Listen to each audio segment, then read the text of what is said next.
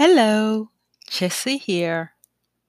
Today I wanted to share about a happening that was at the home front that left me in quite a scare.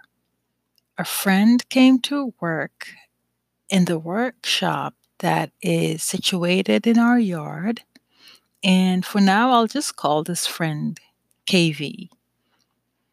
While she was working in the woodwork workshop, she caught her thumb in one of the tools and got into a situation where she began to bleed so bad that she was going to practically throw up and pass out.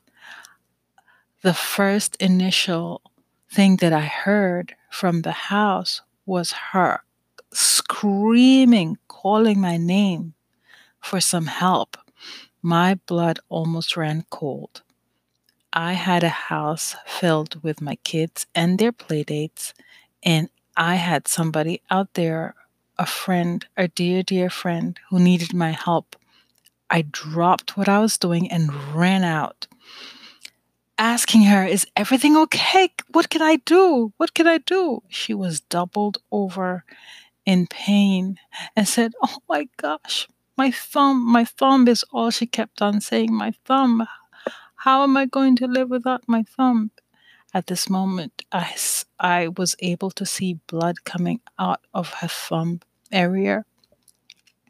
And I told her, "Quick, get into my car. I'll drive you to the hospital."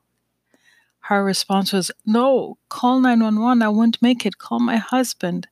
I suppose at this point she was getting a little bit delirious, but doing okay given the situation. My head went into a panic mode. I began to scream for my children, "Get my phone, call daddy, call the other friend," so she could come and help. The other friend I was referring to at this moment was one of my very good friends who I knew at the drop of a hat, if anything happens, they would be there.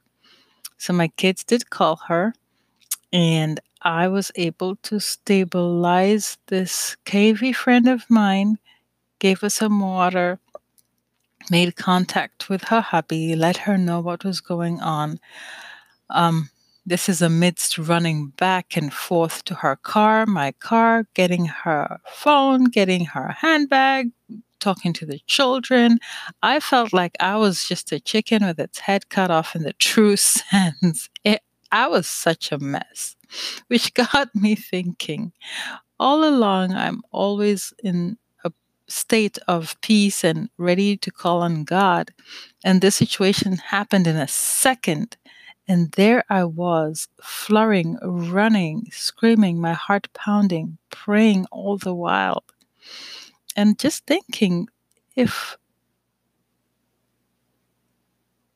we say that we have Him with us, was I not just able to rest secure that He was there taking care of the situation?